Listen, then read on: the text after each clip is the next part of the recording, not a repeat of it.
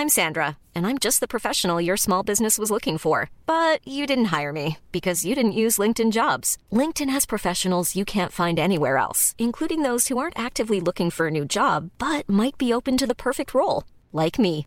In a given month, over 70% of LinkedIn users don't visit other leading job sites. So if you're not looking on LinkedIn, you'll miss out on great candidates like Sandra. Start hiring professionals like a professional. Post your free job on linkedin.com/people today. Everyone knows therapy is great for solving problems, but getting therapy has its own problems too, like finding the right therapist, fitting into their schedule, and of course, the cost. Well, BetterHelp can solve those problems. It's totally online and built around your schedule. It's surprisingly affordable too. Connect with a credentialed therapist by phone, video, or online chat, all from the comfort of your home. Visit BetterHelp.com to learn more and save 10% on your first month. That's BetterHelp, H-E-L-P. Welcome to the Media Podcast. I'm Olly Mann. On today's show, Sony cancel their North Korea comedy after being hacked and then those terror threats. We'll ask our resident PR guru what they can do to get back on the front foot. We'll react to the end of Serial, the podcast that broke download records. Channel 4 News gets trigger happy and nearly scuppers a 6-week trial in the process. Plus, there's changes at the top of Ofcom, The Guardian, and Classic FM. And it's the last ever chance to win a cream egg in our media quiz. This is the Media Podcast, sponsored by Audioboo. Well, the Christmas exodus has begun, so down the line this week we have in Birmingham, Powers Court PR consultant James Robinson. Hi, James. Good afternoon. Hello. Are the Christmas parties over for you? Yeah, we had our office party yesterday, so that is the last of the Christmas parties for me. I'm glad to say. It's not quite as much fun when you're middle-aged. I know what you mean. It's actually, sometimes you in your heart, I've got to go to one straight after recording this, and you think when I'm there, I'm going to enjoy it. But the prospect of doing more small talk over cheap Prosecco. I find I can't hear what anyone says in a loud room anymore as well, which is never good. Trying to have a conversation with Ian Dale over a bowl of peanuts in a nightclub the other day was hilarious. One of the highlights of the year, I would have thought, but anyway. And from her South London pad, it is media writer Maggie Brown. Hi, Maggie. Hello. How has your media calendar been shaping up this week? Actually, it's been quite quiet. I've been busy writing, but I have been out today. I've been to a very, very good conference on the BBC at City University, where The Great and the Good kicked off by John Burt, and then James Harding and other assorted grandees. They have this idea of doing kind of speed conferences at City, and they're holding 3 on the BBC. The first one last July was where Tony Hall suddenly announced that he was going to think of outsourcing BBC production, turning it into a sort of standalone unit. And this one had quite an interesting statement from James about current affairs and the direction of travel, etc. It was good. See, James, whilst we've been making small talk over nuts, this is the kind of serious media news that Maggie's been tackling. OK, well, let's look back over some of the big news stories from the past fortnight, and let's start with the one that's actually unfolding pretty much as we're recording this show today, Sony. Over the past few weeks, obviously, there was first the news that the entertainment division discovered their computers had been hacked. Then they found out it was a group called Guardians of Peace, and that group might be based in North Korea, and that all this might have something to do with the imminent release of The Interview, their comedy film poking fun at Kim Jong-un. And then, of course, this week, the imminent release became a not release at all, as Sony pulled the film, citing threats made by Guardians of Peace to cinema goers, and also because pretty much every cinema chain in the US opted not to show the film. So now, of course, there's a backlash against Sony, isn't there? Rob Lowe tweeting today, the hackers have won, an utter and complete victory for them. Jimmy Kimmel calling the cinema chain's refusal to screen the movie an un-American act of cowardice that validates terrorist actions and sets a terrifying precedent. James, he's right, isn't he? Well, he is right in the sense that the cinema chains have given in to threats. I mean, I think there's some debate over whether you could actually call these people terrorists, but I guess the implication from their threats was that some sort of violent act might occur. I mean, I think it's interesting, particularly because I think the US authorities have said, as far as they can see, there is no credible threat at all in these words from the Guardians of Peace. So it does seem quite a remarkable capitulation, really, in the face of idle threats from a group we know very little about. And I guess the backlash is something they must have been prepared for. Of course, you can imagine another scenario in which they'd gone ahead with showing the film, and as unlikely as it seems, there was some attack, then you can imagine how badly the cinema chains would have looked. So, but it does raise a whole host of issues. I mean, the other issue it raises is whether the media was right to report the hacked emails. We've had these emails about Angelina Jolie and other studio stars and executives. I mean, there's a lot of actors, including some of the stars of the interview itself, who've criticised the media for reporting the hacks in the first place. Yeah, well, Maggie, Sony got pretty shirty, didn't they, with media outlets for reporting on the hacked emails? But actually, as James suggests, how could they not do that? I thought that was absolutely pathetic. Talk about shooting the messenger. Of course the media is going to report that sort of story. I mean, it's got all the ingredients, hasn't it? Showbiz, just public interest, and also just human interest. So, I mean, if Sony expects people endlessly to promote their red carpet launches and review their films, then they have to take the other side of it too. I think Aaron Sorkin, who was one of the victims of the hack, actually said these stories are not in the public interest. He actually said that. Well, clearly, they could hardly be more in the public interest. Yes, some of it's gossip and slightly salacious stuff, but the whole, the idea that, to talk about shooting the messenger, to criticise the media for reporting on a story about the world's most oppressive regime hacking a major Japanese-owned American studio and disseminating emails about major, some of the most famous people in the world. I mean, it sort of beggars belief. The whole thing has been mishandled by almost everyone, hasn't it? And it is quite remarkable that it started as almost a joke, and it's become a big film from a big studio. It's been pulled as a result. It seems absolutely crazy. In the end, this is going to be, I guess, a case of all PR is good PR, not so much for the executives involved, but certainly for the sales of the DVD and the Blu-ray. How should Sony have handled things differently, James, as a PR man, if you were instructing them? What should they have done?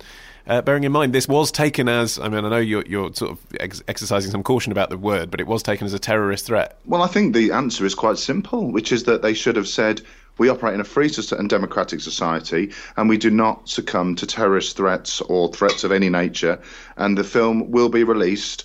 They could have said that we are working with our cinema chain partners, or the cinemas that were due to show the film across America and the rest of the world, to come up with new security arrangements or ways of making sure this film was distributed. And if they couldn't do that, they weren't prepared to do that, they could have said, we will find a way to make this film available by whatever means necessary. If that means partnering with Netflix, or if that means partnering with cable companies across the world, one principle remains absolutely sacrosanct, and that is, we will not be bullied into canning a film that is a comedy film about, or it doesn't matter, the subject matter is almost irrelevant. That's what they should. That's absolutely what they should have said. And I think they're probably.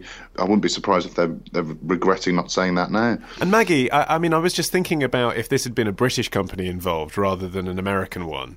We've had the BBC having some controversy this week for playing out the assassination of Margaret Thatcher on Book at Bedtime, and Channel 4 a few years ago had the assassination of George Bush, didn't they? So these kind of revenge fantasies about killing politicians, not new, even though this one is clearly a knockabout comedy. I think if this was the BBC or Channel 4, they'd go ahead and screen it. Absolutely, and I was also thinking of the trial of Tony Blair. Do you remember that? Yeah. Full program. No, I don't think we would have been as wet as has happened in America, where it seems to me hysteria's got completely out of hand. But then that's kind of Hollywood for you, I suppose. And also, when you think of all a lot of the James Bond type films seem to feature mad, I always thought, North Korean type style dictators. So I just think the whole thing's stupid. Yeah, you do wonder if hacking had been an option available to North Korea when Team America World Police came out. What would have happened as a result of that? But let's move on to the world of podcasts now, because Serial, the podcast made by the team behind the public radio show This American Life, came to an end this week after 12 episodes, as if you didn't know. But for the uninitiated, Serial featured the reporter Sarah Koenig attempting to unravel what happened on one day in 1999, which resulted in a girl's death and her ex-boyfriend being jailed. It's broken records and introduced a wave of new people to podcasting. And I think more importantly than that, it's become the conversation that everyone is having. You know, you lose count to the amount of times people say, because of Serial this or because of Serial that. And that's the change, isn't it, Maggie? People are really talking about this. Yes, they are. I think that there's quite clearly, well, I mean, look, we're doing a podcast, aren't we? I think there's a lot of interest in dedicated podcasts which are serving a particular interest group. And obviously Serial is a form of, you might say, detective story, a real-life detective story. I mean, James, it seemed to me this was kind of like the water cooler moment, you know, which is something that people talk about in telly, isn't it? But the water cooler moment coming to podcasts, people were saying to each other, have you heard? Yeah, no, absolutely. It's a huge moment for podcasts. It's a great moment for journalism in a way, but it also shows that we continue to be absolutely obsessed with crime and murder, basically. If you look at the Missing finished this week, didn't it, on the BBC show, and another BBC show, The Fall, has its climax this week. And then, you know, the Broadchurch or the Bridge, the killing. Our obsession with storytelling, which I think is something that we almost seem to have as a human being, as we have a real need to hear stories, no matter in what medium, and crime is the vehicle for that at the moment. It almost become a defining characteristic of our age, really. And also the other thing that it shows, of course, is that from a commercial point of view, podcasting is still pushing the boundaries and trying to feel a way towards making a profit and find a business model that works. Because I think that, you know, it's free, part funded by advertising, and I think I'm right in saying the second series, which will happen, is part funded by the listeners after a crowdfunding campaign. So I mean, it just shows you that there's no one way really of doing media at the moment. There's different models, and it's sort of like the Wild West, isn't it, in commercial terms? But you know, it's very interesting because this week the Ofcom's Public Service Broadcasting Review, which was looking at television and radio, was pointing out that there's been a sharp decline in listening to radio, especially amongst younger people, because they're choosing to stream music and access music in particular in their own ways. But interestingly, this kind of podcast, which is not so very far from being actually read to, I mean, it's kind of easy to use and digest. This could well be the sort of the other side, the positive side of this, that there is an appetite for, if you like, speech radio or speech stories, which are not quite the same as radio, but are very gripping and topical. So, it's all good news. Well, it's bespoke content, isn't it? Because you can get your music from Spotify. You know, this is it's so interesting because it's almost like what Dickens did, 100 years ago or more in the Victorian era, when he was producing some of his greatest books were written as serials, weren't they? Ironically, that were produced in London magazines. So everyone had to wait another week for the next episode, if you like. And that's what this is replicating in a strange way. Yeah, I mean, that's, I think, one of the built-in secrets of Serial is that you knew it was going to come to an end and reach some sort of conclusion, however unhappy some of the hardcore fans are with the conclusion that it reached. That's, I would argue, something that's come about actually not through podcasting getting popularity, but through Netflix. It's this idea of the box set, isn't it? You watch your way through a season of a thing. I wonder how many people actually listening to Serial and discovering podcasts really even think of them as podcasts at all. They're just shows on the internet. Yeah, that's true. And I think it's all about the changing way we're consuming TV, radio, films, podcasts, whatever you want to call them, whichever medium they are. It's great to see because you feel it's like 1,000 flowers blooming or whatever. It's a cliche, but it's good to see that people can do this without you don't need huge sums of money. You don't need huge corporate backing. It'll be fascinating to see what comes next. Okay, we'll have more after this. This edition of the Media Podcast is brought to you by Squarespace. Sure, they support the big shows like Serial, but also the little ones too. And whether your business is big or small, Squarespace is the web design and hosting service for you. Squarespace uses drag and drop tools within your own browser that make it easy to add video, audio and pictures to your design. Plus, with the new Squarespace 7, you have access to Getty Images' high-quality photography and the ability to preview your website on different devices from the comfort of your own browser window. Just head to squarespace.com and you can get a free trial to see how it works.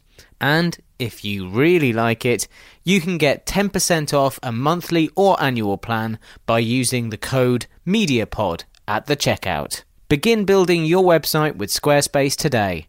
And don't forget you'll receive 10% off when you use the offer code MEDIAPOD.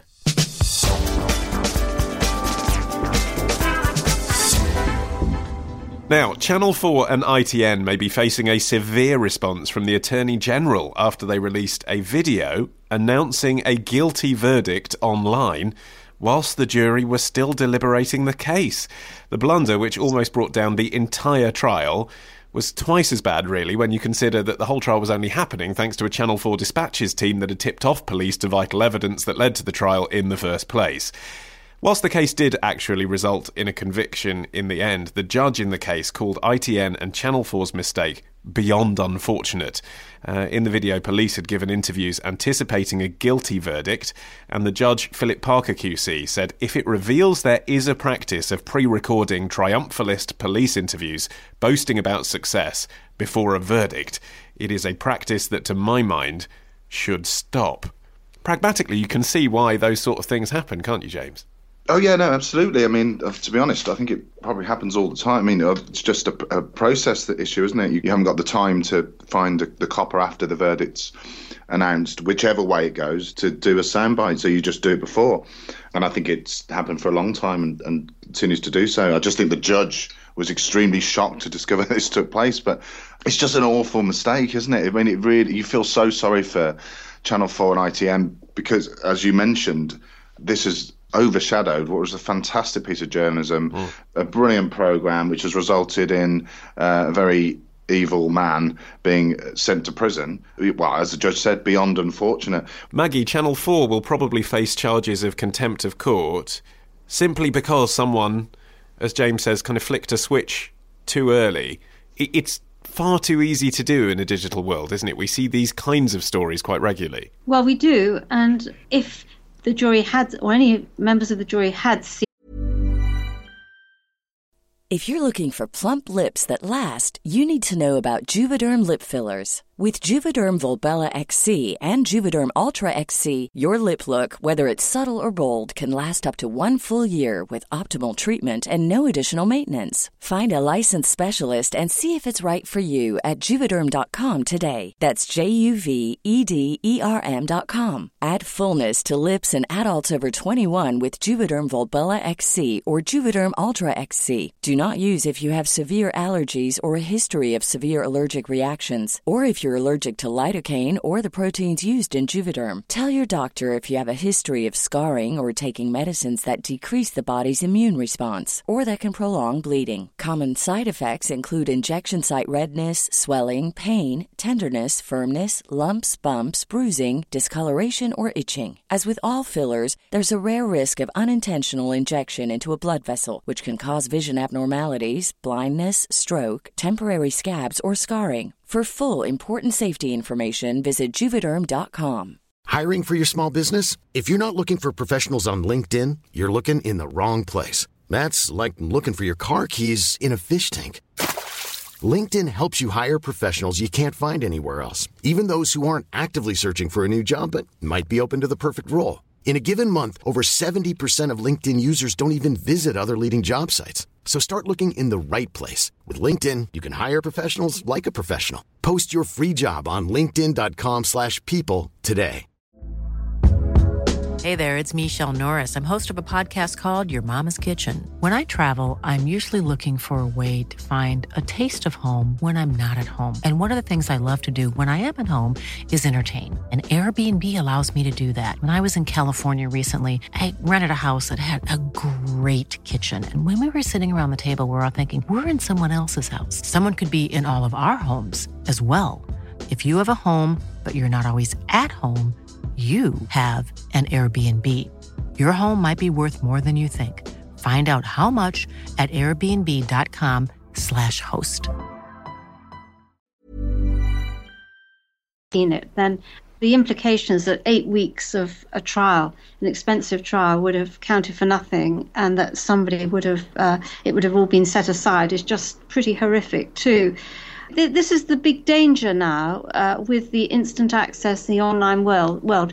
There needs to be a great deal of caution, and I suspect that there will be a whole new set of protocols established within ITN and indeed within Channel 4 to ensure that this doesn't happen again. But the problem is, though, James, those kinds of processes might affect the quality of the journalism if it stops reporters talking to police or makes police feel they can't talk to reporters. And we've seen that kind of story as well. I think about the Sun journalists accused of paying public officials. Yeah, exactly. I mean, the Leveson report virtually ended the practice of journalists talking to police at all. I mean, and I'm not sure that was particularly healthy development. And we've also seen some years ago after the Hutton report, the BBC journalism, I don't think, was well served by some of the restrictive regulations that came in the wake of Hutton.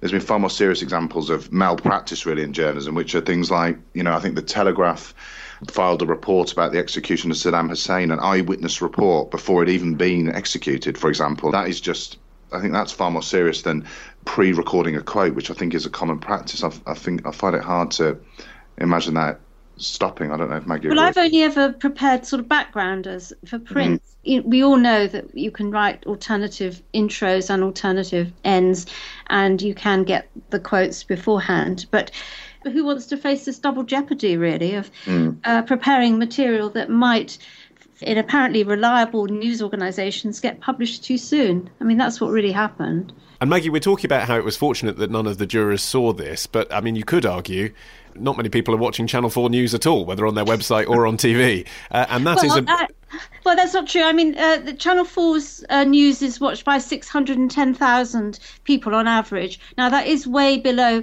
the 1 million mark that it aspired to 10, 20 years ago. It's still a good number.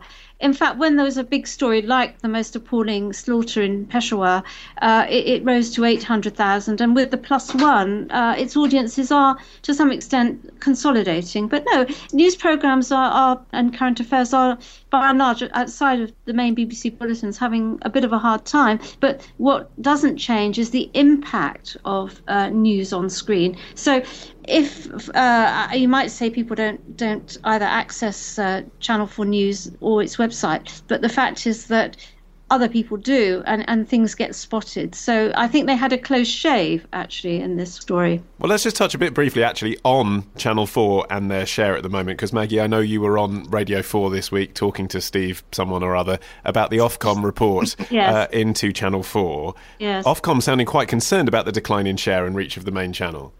Yes, they did, because it's fallen from 6.2 to 4.9% over a 4 or 5 year period. And once you get below 5%, then you're in a way turning into a more marginal channel than the 7% that everybody thought that David Abraham, the chief executive, when he came in, was really aiming to hold.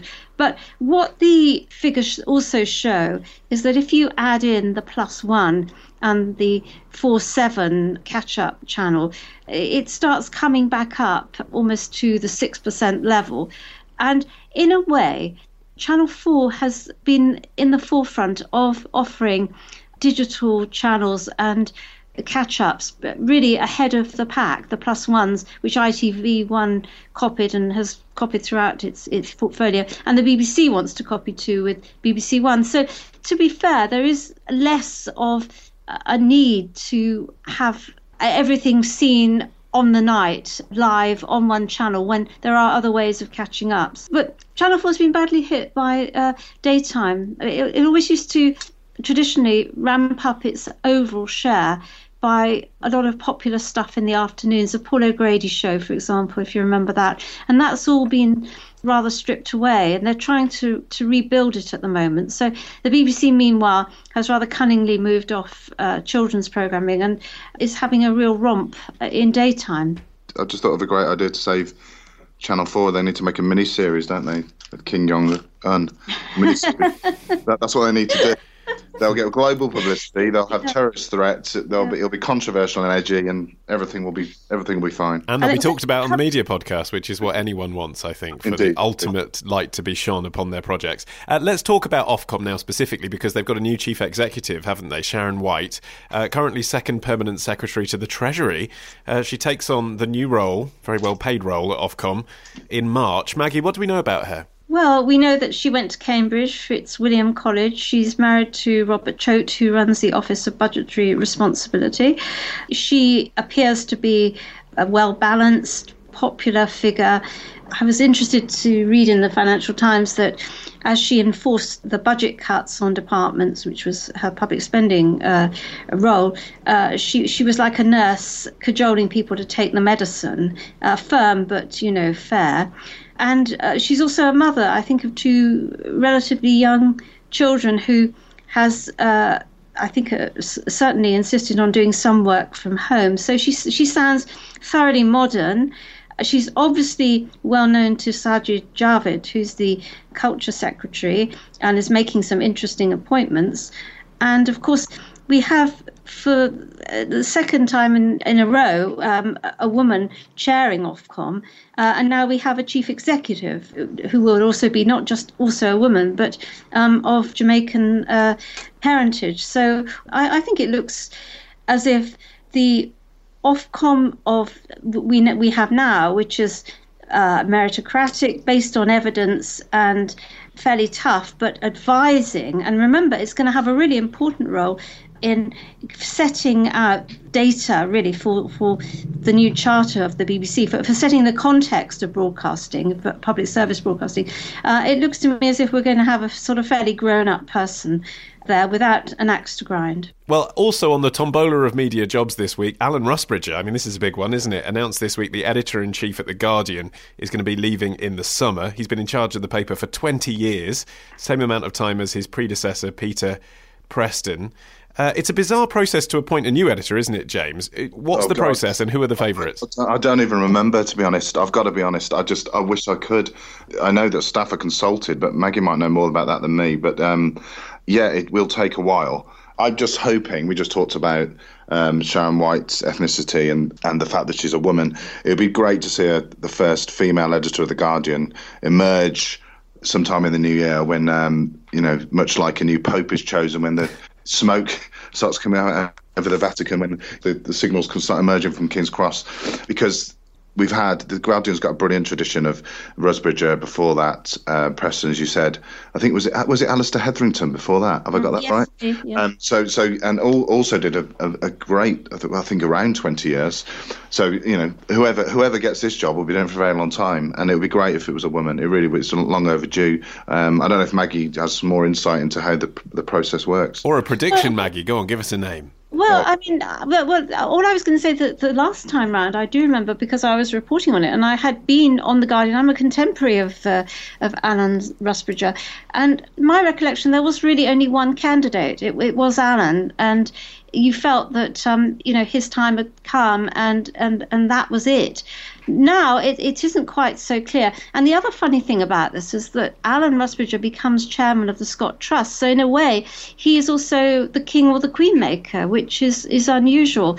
The two women candidates that are, if it's to be an internal candidate, and history suggests that it will be, but who knows? We're in changing times.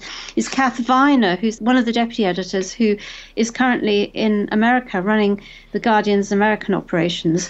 And the other, of course, is Janine Gibson, known to us as the former media editor of The Guardian, who, of course, went across and relaunched The Guardian in America, has come back and is basically running all of the online operations. So she's a very strong candidate. She's one of the key figures nursing the Snowden story and revelations onto the worldwide consciousness, really, of everybody. So she's probably the one to beat. I mean, the other candidates are, in fact, I've just been in his company, Ian Katz, who was seen internally as probably the coming man, but is now obviously editing Newsnight and appears to be enjoying that job. And then you have some of the opinion makers below that, both men. So I don't know who's going to get it. It is a slightly more open field, and Alan Rusbridge is notoriously hard to read. If Ian Katz does come back, then I would insist that within his first month of taking up the helm, he does get everyone to do the Thriller dance in King's Cross. Finally, on this lazy Susan of job vacancies in the media, it was announced that Roger Wright was leaving Radio 3, and the Arts Council chief Alan Davey very quickly became the favourite to replace him. But who would Ed Vasey get to replace Alan Davey? Why, it's Classic FM's Darren Henley. Maggie, why has Vasey chosen Henley? Well, I mean, this is very interesting. I actually interviewed Darren Henley when he was made the managing director of Classic FM, and we never published the interview because, I mean, to say he's boring isn't quite fair, but there didn't seem any reason particularly to do it. Now, in fact, he has clearly run a very successful commercial operation and developed it. And he's very close, I think, to Ed Vasey, who is the number 2 in the culture. It was culture minister, and has been carrying out very useful initiatives on musical education and cultural education, reports for the Department of Media, Culture, Media and Sport. And also he's been working with Boris Johnson too.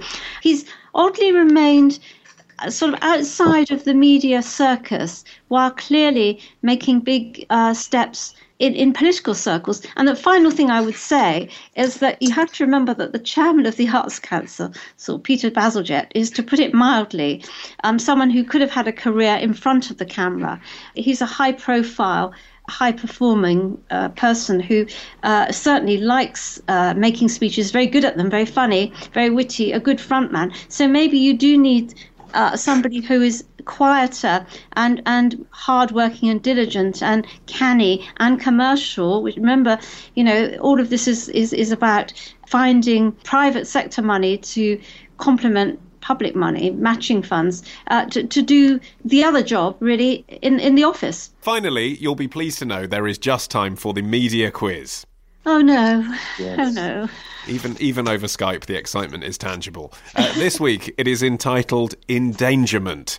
I'll read you the answer. You tell me what the question is and how it links to this week's news. Got that? It's kind of Jeopardy-ish, right? Where's the endangerment, I hear you ask? Well, this is for the last ever cream egg. Right. That's exciting. The last ever cream egg? What do you mean, the last ever cream egg to roll off the production line? We had... like much as it was the final mini, this is great. Yeah, fantastic. We had a job lot of cream eggs, and this is the last time. We thought we'd end the year with giving away our last ever cream egg. Who knows what turn the media quiz will take next year? So, best of 3. Buzz in when you have the question. Answer number 1. High school student Mohammed Islam. Oh, yes, I know this one. Got to say your name. Sorry, James. James. Who? Let me get. It's a difficult concept. Who fooled the New York Magazine into thinking he was a genius young stock market trader? That is exactly right. Well done, James. Very good. Okay, answer number 2. Endemol Shine Group. Okay, I'll go for this one as well, Maggie, since there's a resounding silence from Maggie. Well, they all merged, and it was all... Whoa. Name. Maggie, Buzz your name. Maggie Brown. The merger was agreed, and it's all happened. That's not the question. What's the question? That's not the question. Oh, sorry. What transatlantic deal was agreed this week? No, I'm afraid the question I was looking for, Maggie, is what is the new name of the newly merged Shine, Endemol and Core companies? Oh, God. So it doesn't matter, all to play for. Third question. Third answer. Geesh, I really can't get my head around this. Right, the third answer is Indiana Jones, Doctor Who, Lara Croft and Top Gear. Oh, so we're all going... Buzz in with your name. Which programmes Buzz are all in going with to your be name. put into Maggie Brown? Which programmes are all going to be part of some Kent-based theme park? Yes. Which the BBC is going to invest in. Yes, the story you're referring to is the resort that Paramount are building, and they've signed up BBC Worldwide. Sparkling rumours of the kinds of rides we might see in the future. I quite like the idea of the last of the summer wine ride where you get chucked down a hill in a bath. But, they thought they would do this about 15 years ago and nothing came of it. There was going to be an EastEnders theme park, I recall. I'll believe it when I see it. What happens in an EastEnders theme park? Do you just shout at each other? It's a place of unbridled misery. Why did they put it in TV Centre? That would have been the obvious thing to do, wouldn't it? Yeah. You're going to have a BBC theme park. Well, because the BBC probably would rather that it takes place a long way away from where they're making programmes, I suspect. Yeah. Well, you'll be very pleased to know that your cream egg has already been split in half by producer Matt, and it's being shipped out to you first class. It should arrive in the first week of February. Christmas post. That's it for today. My thanks to Maggie Brown and James Robinson. We'll be back on the 1st of January with our predictions special. You can get it as soon as it's ready by subscribing at themediapodcast.com. This week's episode is dedicated to Paul Griffiths, a post-production provision practitioner, that's a lot of P's, living in Guildford. And also to Nick Long of SalonProSales.com, suppliers of storage drives for video and audio creatives. Well, thank you to you both.